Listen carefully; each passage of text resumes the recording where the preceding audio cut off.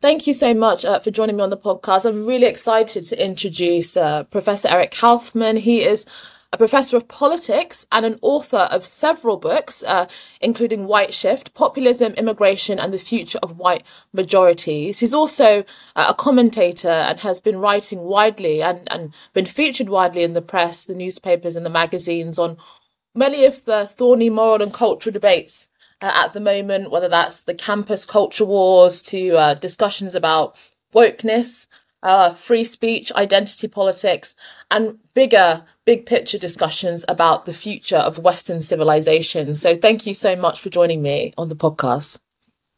Well, thanks for having me, Inayam. It's great to be here. What would be, I think, useful is to perhaps start off with some of the more prominent research that you've done in the last few years, particularly discussing and exploring some of these issues about uh, political indoctrination and the kind of thorny debates about free speech and whose politics is dominant in our institutions. These are very big questions, but I think many of our listeners are very interested in them. But you've done research into these questions, so it'd be really useful to hear more about the research that you've done and why you wanted to explore that research and some of the things that you found.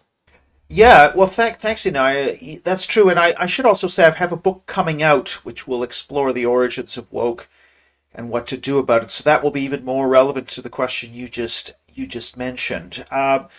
So I've done a number of. I did the book, of course, which was more about the rise of populism, Trump and Brexit, and Le Pen, and so on, and that is partly related to the story you just mentioned insofar as politically correct restrictions on debating, for example, levels of immigration. So you have political correctness really as an ingredient in shutting down a debate in the center by mainstream parties.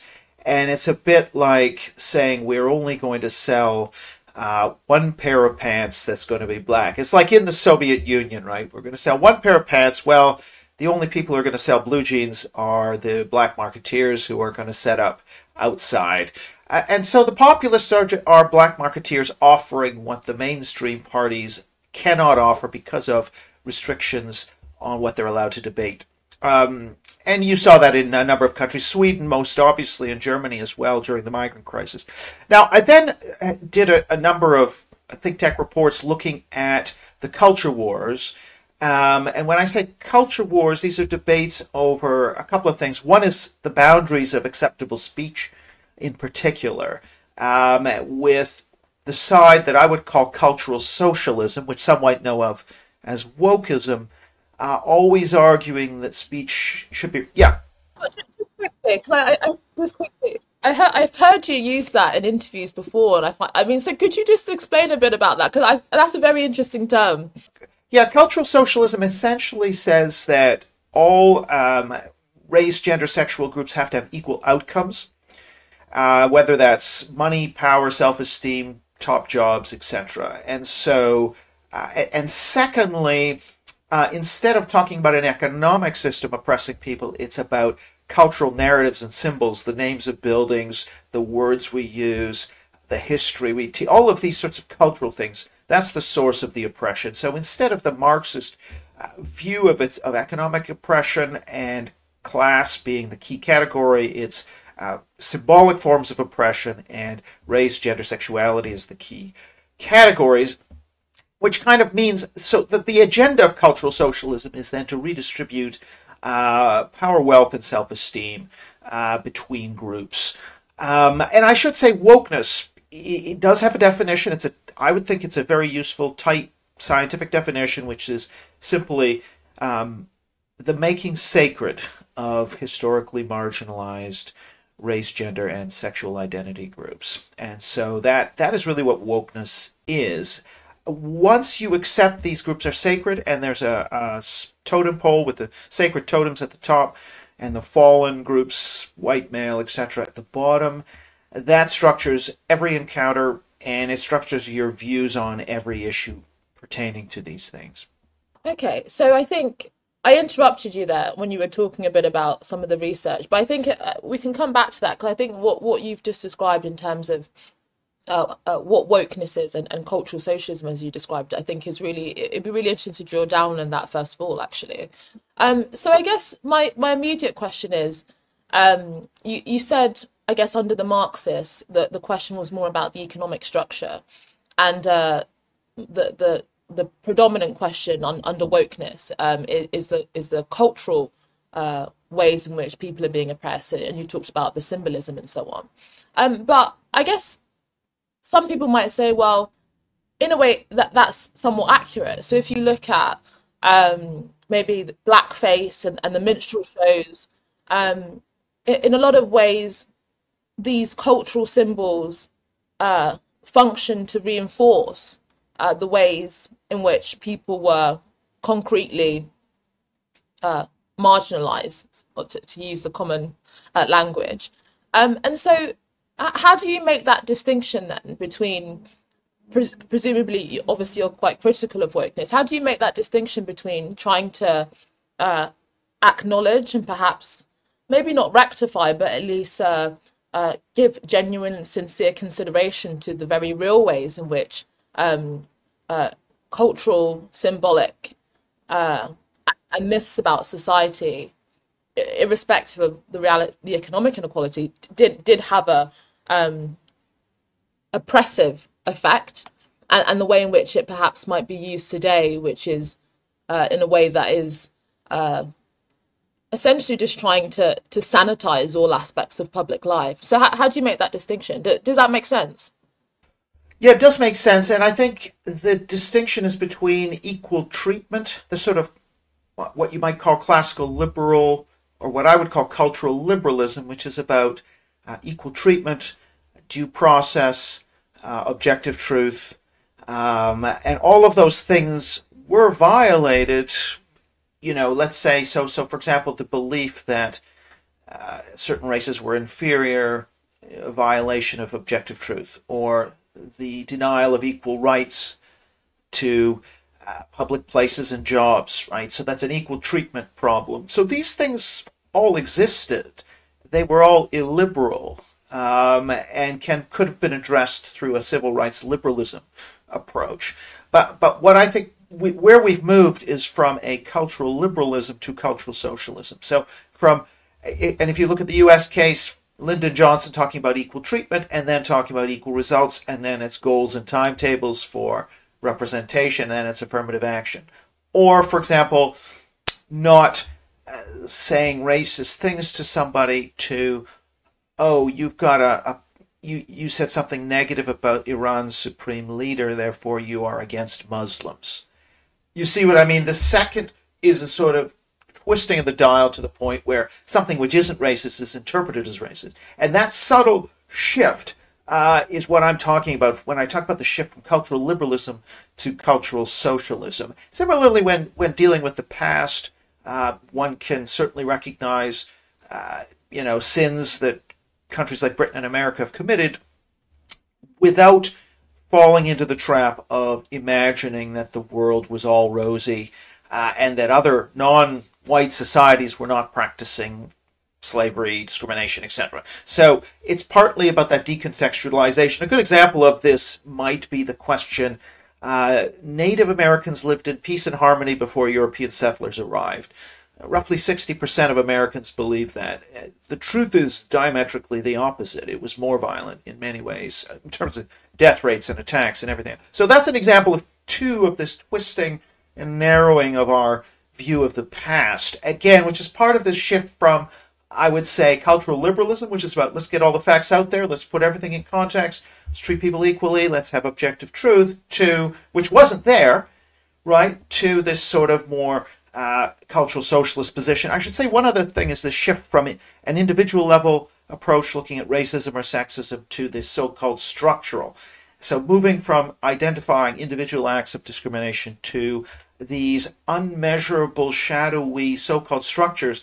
I think the term racism without racists characterizes it best. That, well, we can't pick up any individual racist attitudes, but on the other hand, there are these things you can't see that somehow inhabit people's brains without them knowing, and we can't measure them really, but just trust us. So that's, again, the shift from the cultural liberal to the cultural socialist.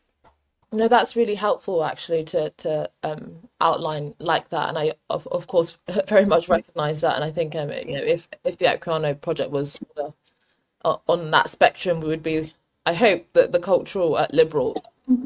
I just one more question before we go back to the ways in which you've explored this in research. I mean, I very much agree with you when you talk about the way in which discussions of racism have become increasingly amorphous and often quite psychological. You know, it's about unconscious bias rather than actually responding to specific problems that require specific solutions. I'm in agreement with you on that. But one of the things that I've thought about at different points in this whole discussion over the last few years is, well, how does legacy then fit into that? Because in a sense, legacy is not necessarily about what individuals might be doing in the present, but I think you can make a genuinely liberal and sincere argument that the consequences of things that were done historically have a concrete impact on the present in ways that might not necessarily be because individuals and specific people are acting in racist ways intentionally, but because we inherit a whole series of norms and patterns and assumptions, some that have been challenged and questioned and overcome at different points, but some that persist. And therefore, in a way that there may well be an amorphous element that can't always be pinpointed in like this specific institution or this specific person is doing this specific thing, but the consequences of the past do weigh upon us. So what do you say about that argument that that actually there is something quite intangible about the historical legacy of racism essentially? Yeah, I mean, I kind of follow the Coleman Hughes line on this, which is that, I mean, first of all, there are two separate things. One is the impact of past racism on the present is not the same argument as saying there is structural racism in the present.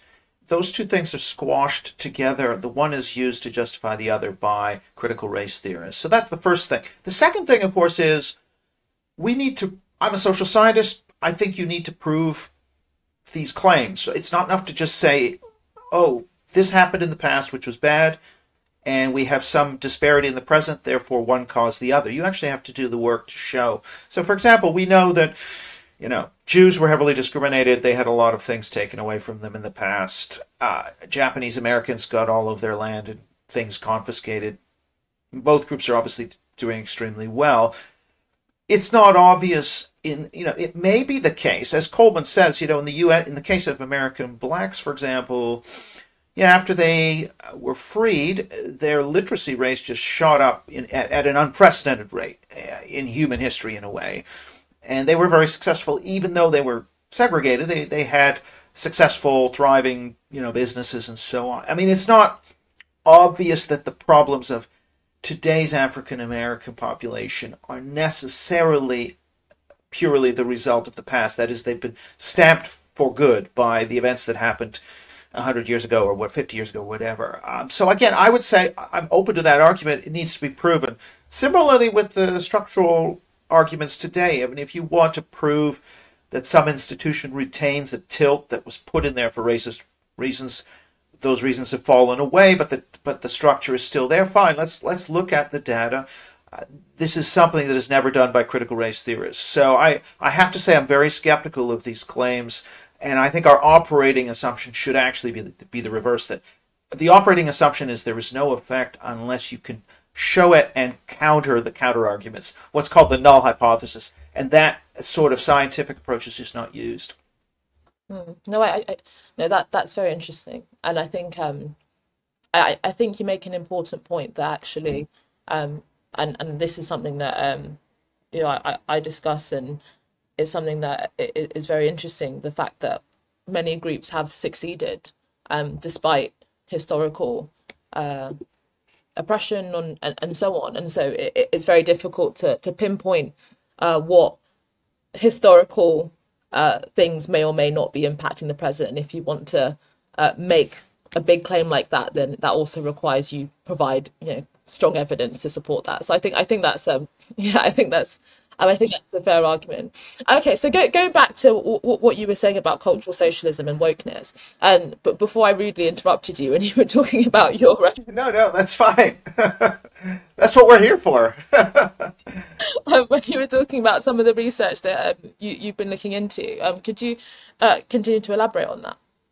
Well, yeah, I mean, I'm sort of very well. I've done a number of large scale surveys in the U.S. and in the U.K. Let's say on culture war attitudes, and I've done surveys of academics as well. Looked at surveys of students. You see a number of things. I mean, one is that young people are just vastly more cultural socialist and woke than older people, even when you account for their political leanings. So an old a leftist over age 50 is just a lot more tolerant than a leftist under age 30.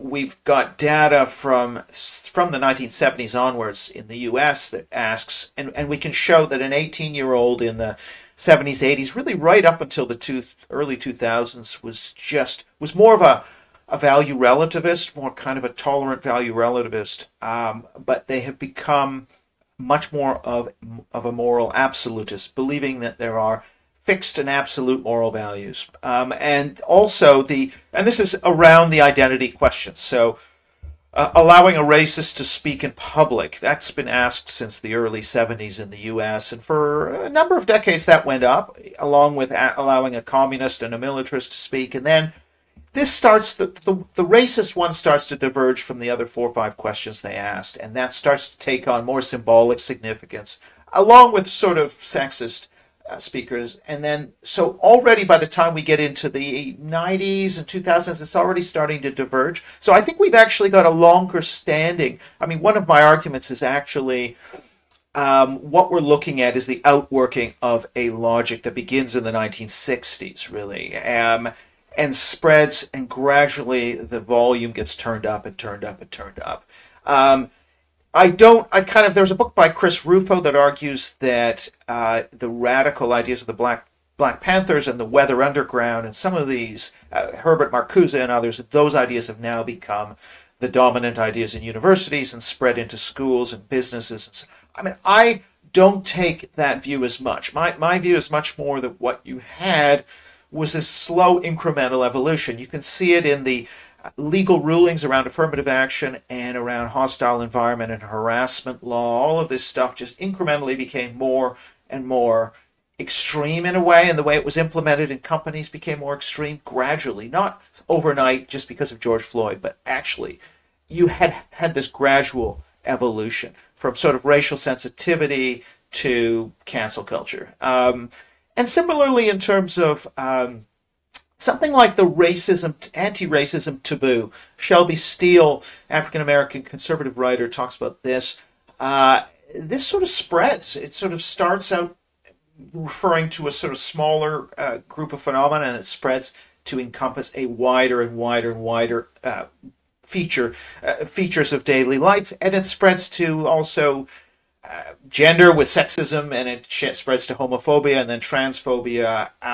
The consequences become greater and greater and greater. There's more cancellations. So I kind of think this is partly about ideas which were already there in the 60s, not necessarily cultural Marxist ideas, but just sort of liberal egalitarian ideas that become amplified over time through a process known as concept creep.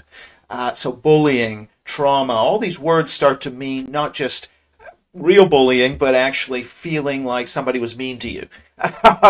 And so all of this kind of mission creep in these terms is part of this process that we've lived through. Now, yes, it's true that George Floyd, it's true that social media, and it's true that Donald Trump and these things accelerated some of these processes. But, and I think especially the fact that the media went from a classified ads model to a clickbait model, and you had more young people who were online coming in, and yeah, that all made a big difference. But fundamentally, the ideas are the same largely as they were in the late 60s. So that's very interesting. So I mean, this generational divide has become a very important element of this discussion. I mean, it also leads me to think, I mean, who's really responsible then? Because presumably when we talk about the older generations being much more in the more classical sense, and then the younger up and coming New York Times and publishing house staff are a lot less tolerant. Well, the older generations presumably raised the younger generations, and so why I kind of wonder who's really responsible for that. I mean, you could argue that the yeah, within the institutions that had and the wider culture was shifting, and it was very difficult for people to change the tide. And you see that now with parents when they find that there's particular materials in school, you kind of think, what do you do? Do you take your kid out of school?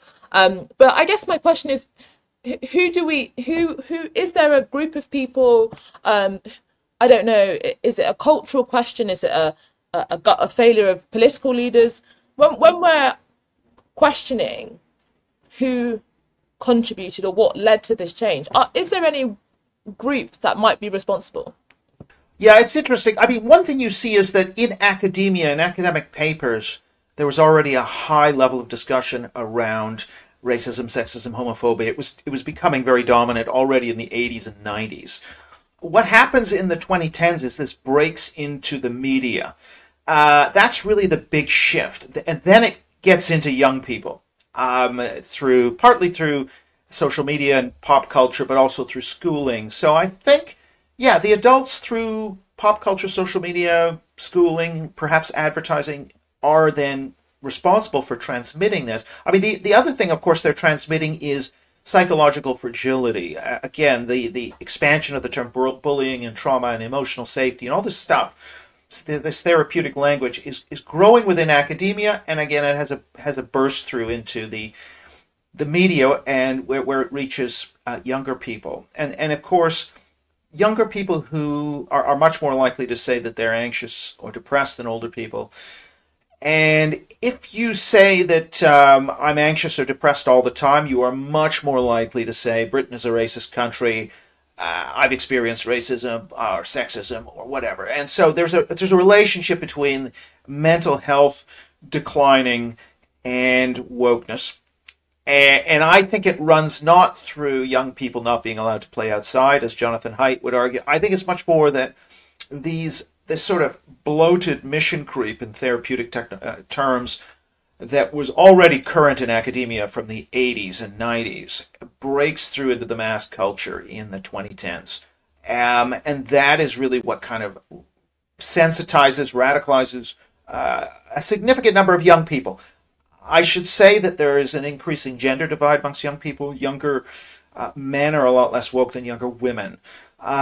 There's not a big racial divide, actually. In Britain, for example, young minorities are less woke than young whites. But there's a big divide on sexuality and a big divide on gender. So it's kind of, that's how I would read the change. But I also think probably there's more polarization now in that young population. Yes, on gender lines, but also increasingly on which media sites that they visit. And I would expect this to become a bigger and bigger political issue as that young generation becomes the median voter. No, I think is a very fascinating area that you touched upon, the relationship between wokeness and the broader therapeutic culture. I think that's definitely a really important area that is really worth people diving in much further. I guess my thoughts following that then is that when we're thinking about solutions and responses, then I know that there is this argument that the reason wokeness has increased is because we've all given up on God, and I totally understand where people are going with that, and I don't necessarily completely buy it, but I do think that there is something important in but I think there's something important in that critique, which is that in the sense of I think there is something in the idea of a crisis of shared moral values and shared moral ideals, because part of the thing that enables people to cultivate a sense of resilience is the fact that they have guardrails and they have guides and they have a shared ideas and shared vision that they can look to the past, and that also takes them on to the future.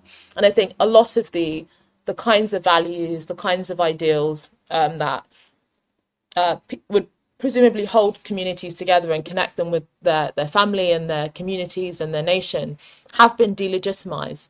And so I think there is something to the idea that this generation of young people are isolated in both a sense of meaning and actually in the way that society is today. So I mean, so I guess what I'm saying is that what do you think of the idea that part of the part of the problem and in turn part of the solution is in the cultivation of a stronger sense of shared morality, shared ideals, something that people can genuinely hold on to. Now, that may not be religion. I don't know what the various different alternatives there might be, but that is seemingly missing. Yeah, I completely agree. I mean, one thing about the religion, it's tricky whether it has to be religion, right? I mean, Jonathan Haidt has this the moral foundations theory. And so it is true there is a morality out there, but it revolves around only two of five or six of what he calls moral taste buds or moral foundations, right? So the two taste buds that matter for today's morality are equality, as in each group getting the same outcome, share of resources and power, equality, and the other is what he calls the care harm moral foundation, that people being harmed, weak people being harmed. So you have a morality that revolves exclusively around those two foundations. The others that are to do with group loyalty and sanctity and all of these sorts of things have withered away. And now that could be religion, but I think patriotism or obligations to family, community, nation are a more important source of those countervailing, cross-cutting. So what we do want the care, harm, and the equality moral foundations, but we also want the sort of group loyalty and liberty and other foundations to help to check the excesses and the extremism from those two foundations, and we've lost that. Now, religion is tricky. I think if you look on surveys and you ask, look at people who are highly religious and not highly religious, you see very little difference in the U.S., let's say, in their level of agreement with various culture war statements or woke statements. The only reason it matters is because people who are religious tend to be conservatives, and conservatives are much less woke. But if you take a sort of a left-wing person who is religious, they're going to be as woke as a left-wing person who isn't religious. Now, in Britain, it seems to be the case that even a left-wing person who is religious is a little less woke. So in Britain, it seems to matter a bit more. But what really matters more than anything else is attachment to nation. That is really something that strongly predicts how woke you're going to be on these questions.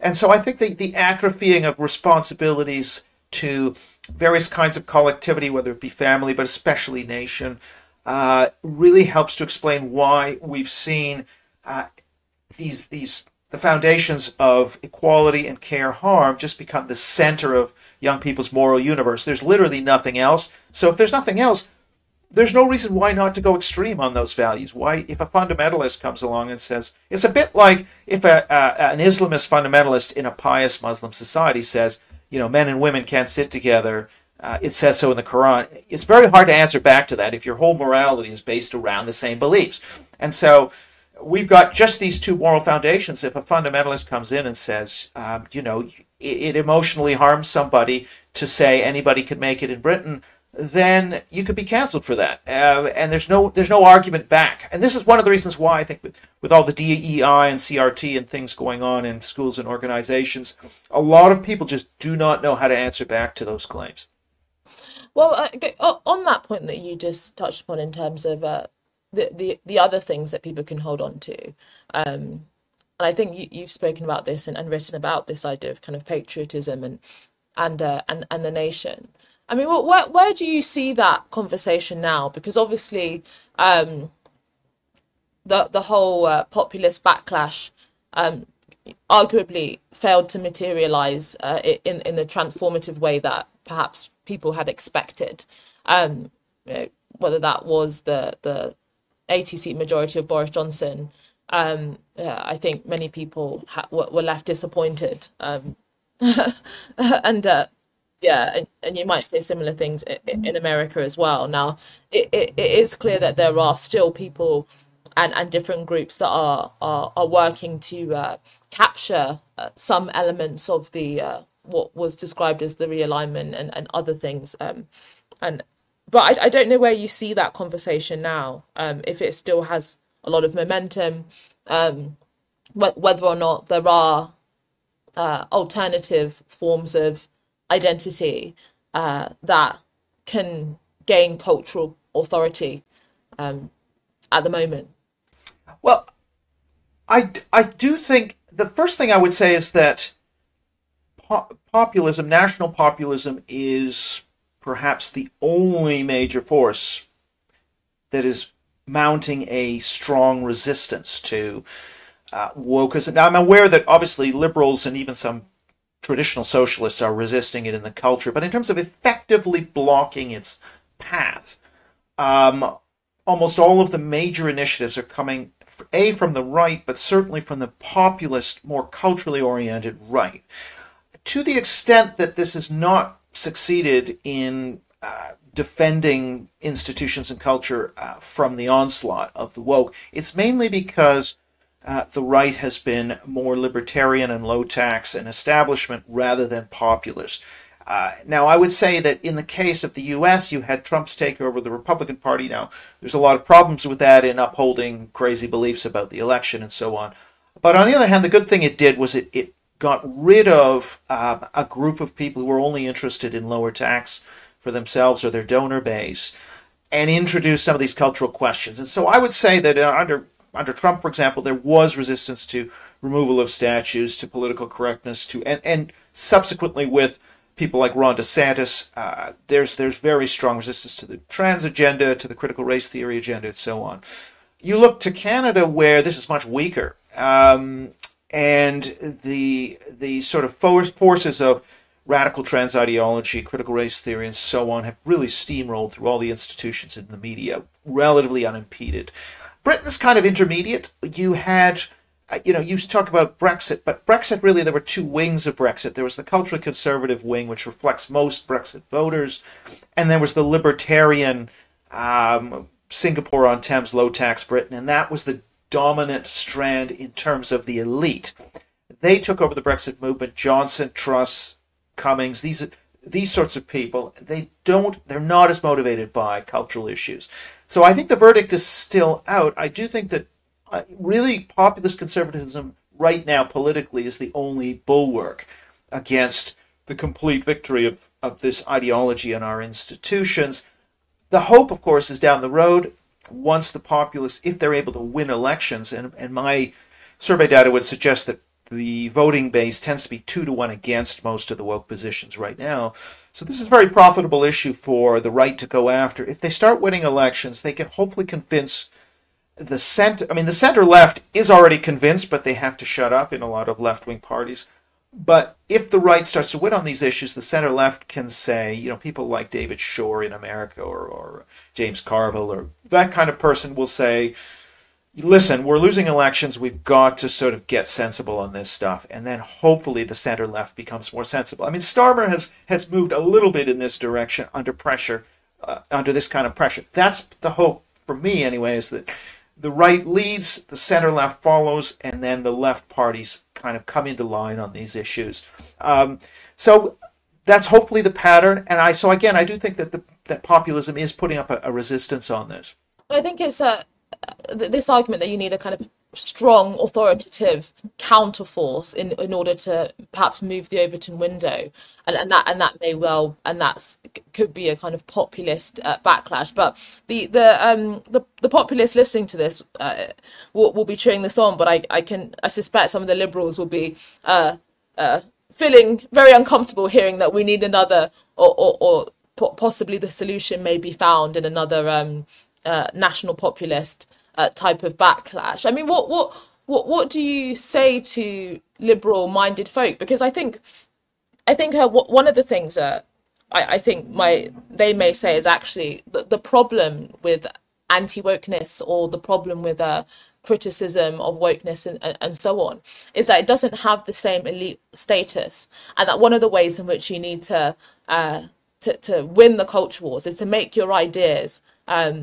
elite in its status, that other elites want to be associated with it because it makes them feel that they have higher status as well. And that's one of the problems, I think, you could argue with populism, is that it's still, whether or not it's justified or not is a different question. I just think it does still have this feeling of something that people of high mind and high status and of refined character would not succumb to such populist behaviours. What do you say to that? That there's a PR problem in populism, and unless it can really win the hearts and minds of status-seeking folk, it has a obstacle. Well, I don't know. I mean, I think, first of all, the status question is tricky. I mean, I think if you were to look at a university setting, the social justice warrior, very radical woke group actually has lower status than the more objective scientific people who publish in top journals. And likewise, I think, you look at the New York Times and some of the mainstream media, you notice a somewhat of a shift now where they've been willing to publish things that are anti-woke, partly because the top layers and the senior people in those organizations don't really see it as having quite as high a status, perhaps. And so I'm not sure about the status thing, actually. The other thing is that, liberals, they may not like the antics of the populists, but I'm not sure they're so opposed necessarily to the effects of their laws. So, abolishing affirmative action, I think quietly there's probably a fair bit of liberal support for that. You can see it in the sort of letters in the New York Times. These are all New York Times, like 93% Democrat readers, but there's quite a bit of support for this colorblind approach. And there wasn't a huge backlash, I think, amongst a lot of that swath of center leftists to getting rid of affirmative action. Similarly with, and so, I mean, part of the problem here, I would say, to those liberals is liberalism, there are two versions of this. One is the kind of Madisonian founding fathers of America, liberal John Stuart Mill liberalism, but not so much John Stuart Mill, but the Madisonian founders, very much anti-government. It's all about threats to liberty from the government. That's the way liberals have been used to thinking about liberalism. You really got to watch out for what the government, they're going to take away your liberty. But there's a sort of older tradition going back to Hobbes and even to some extent John Locke, that actually sees government as having a role in protecting people's liberty from private violence, from private actors who would take away your liberty. And I think we've actually the wheel is turned, and we're back in that kind of a world where private censorship, private, institutions like universities and corporations are actually the bigger threat to liberty than government. And when that happens, you actually need government to regulate, to say universities, you can't go and censor people, or you're going to get fined, like in the UK Higher Education Freedom Bill. That's an example. Or you can't debank somebody. That is actually protecting people's liberty against institutions. And so I would say to a lot of liberals, you have to think in terms of three levels: government, institutions, and citizens. We're in a situation now increasingly where the threats are coming out of that middle layer and not from government. And so, I mean, there are, of course, some threats from government too, but on that perspective, that then defends a more interventionist approach. I was just going to say that I just have a couple more questions, because you actually reminded me of something that I thought was quite interesting, and don't feel that you have to categorize yourself, but it would be quite interesting to know where you might say that you stand on the political spectrum, because that you've obviously been making a certain liberal arguments against wokeness, but I also, but maybe conservative arguments as well around national populism. But also, there has been this rise of I don't know if you're this whole post-liberal discussion, this idea that liberalism's that there's a kind of moral vacuum at the heart of liberalism, and that actually we need to also use embrace the idea of using the power of the state to essentially maybe enforce, maybe it might be a strong word, but to institute a kind of moral framework. Yeah, well, where would you stand on the political spectrum if you had to? Yeah, I think I'm so, it's a terrible answer, but I'd say I'm kind of a liberal conservative because I wrote this piece saying why I'm a liberal national conservative is that I believe in liberalism. So I'm not post-liberal in the sense of saying like Patrick Deneen or a number of others. Well, Yoram Hazony, that we should have a sort of public religion, we should teach the Bible to all school children. And I mean, I would be more of a separationist, and I would sort of say, no, what we need to do is not change the current, woke dispensation and overthrow it and install our conservative dispensation. I actually would like to just see, I believe you can have neutrality and balance. And so what I think we should be working towards is actually purging wokeness from the school system and from institutions to achieve neutrality.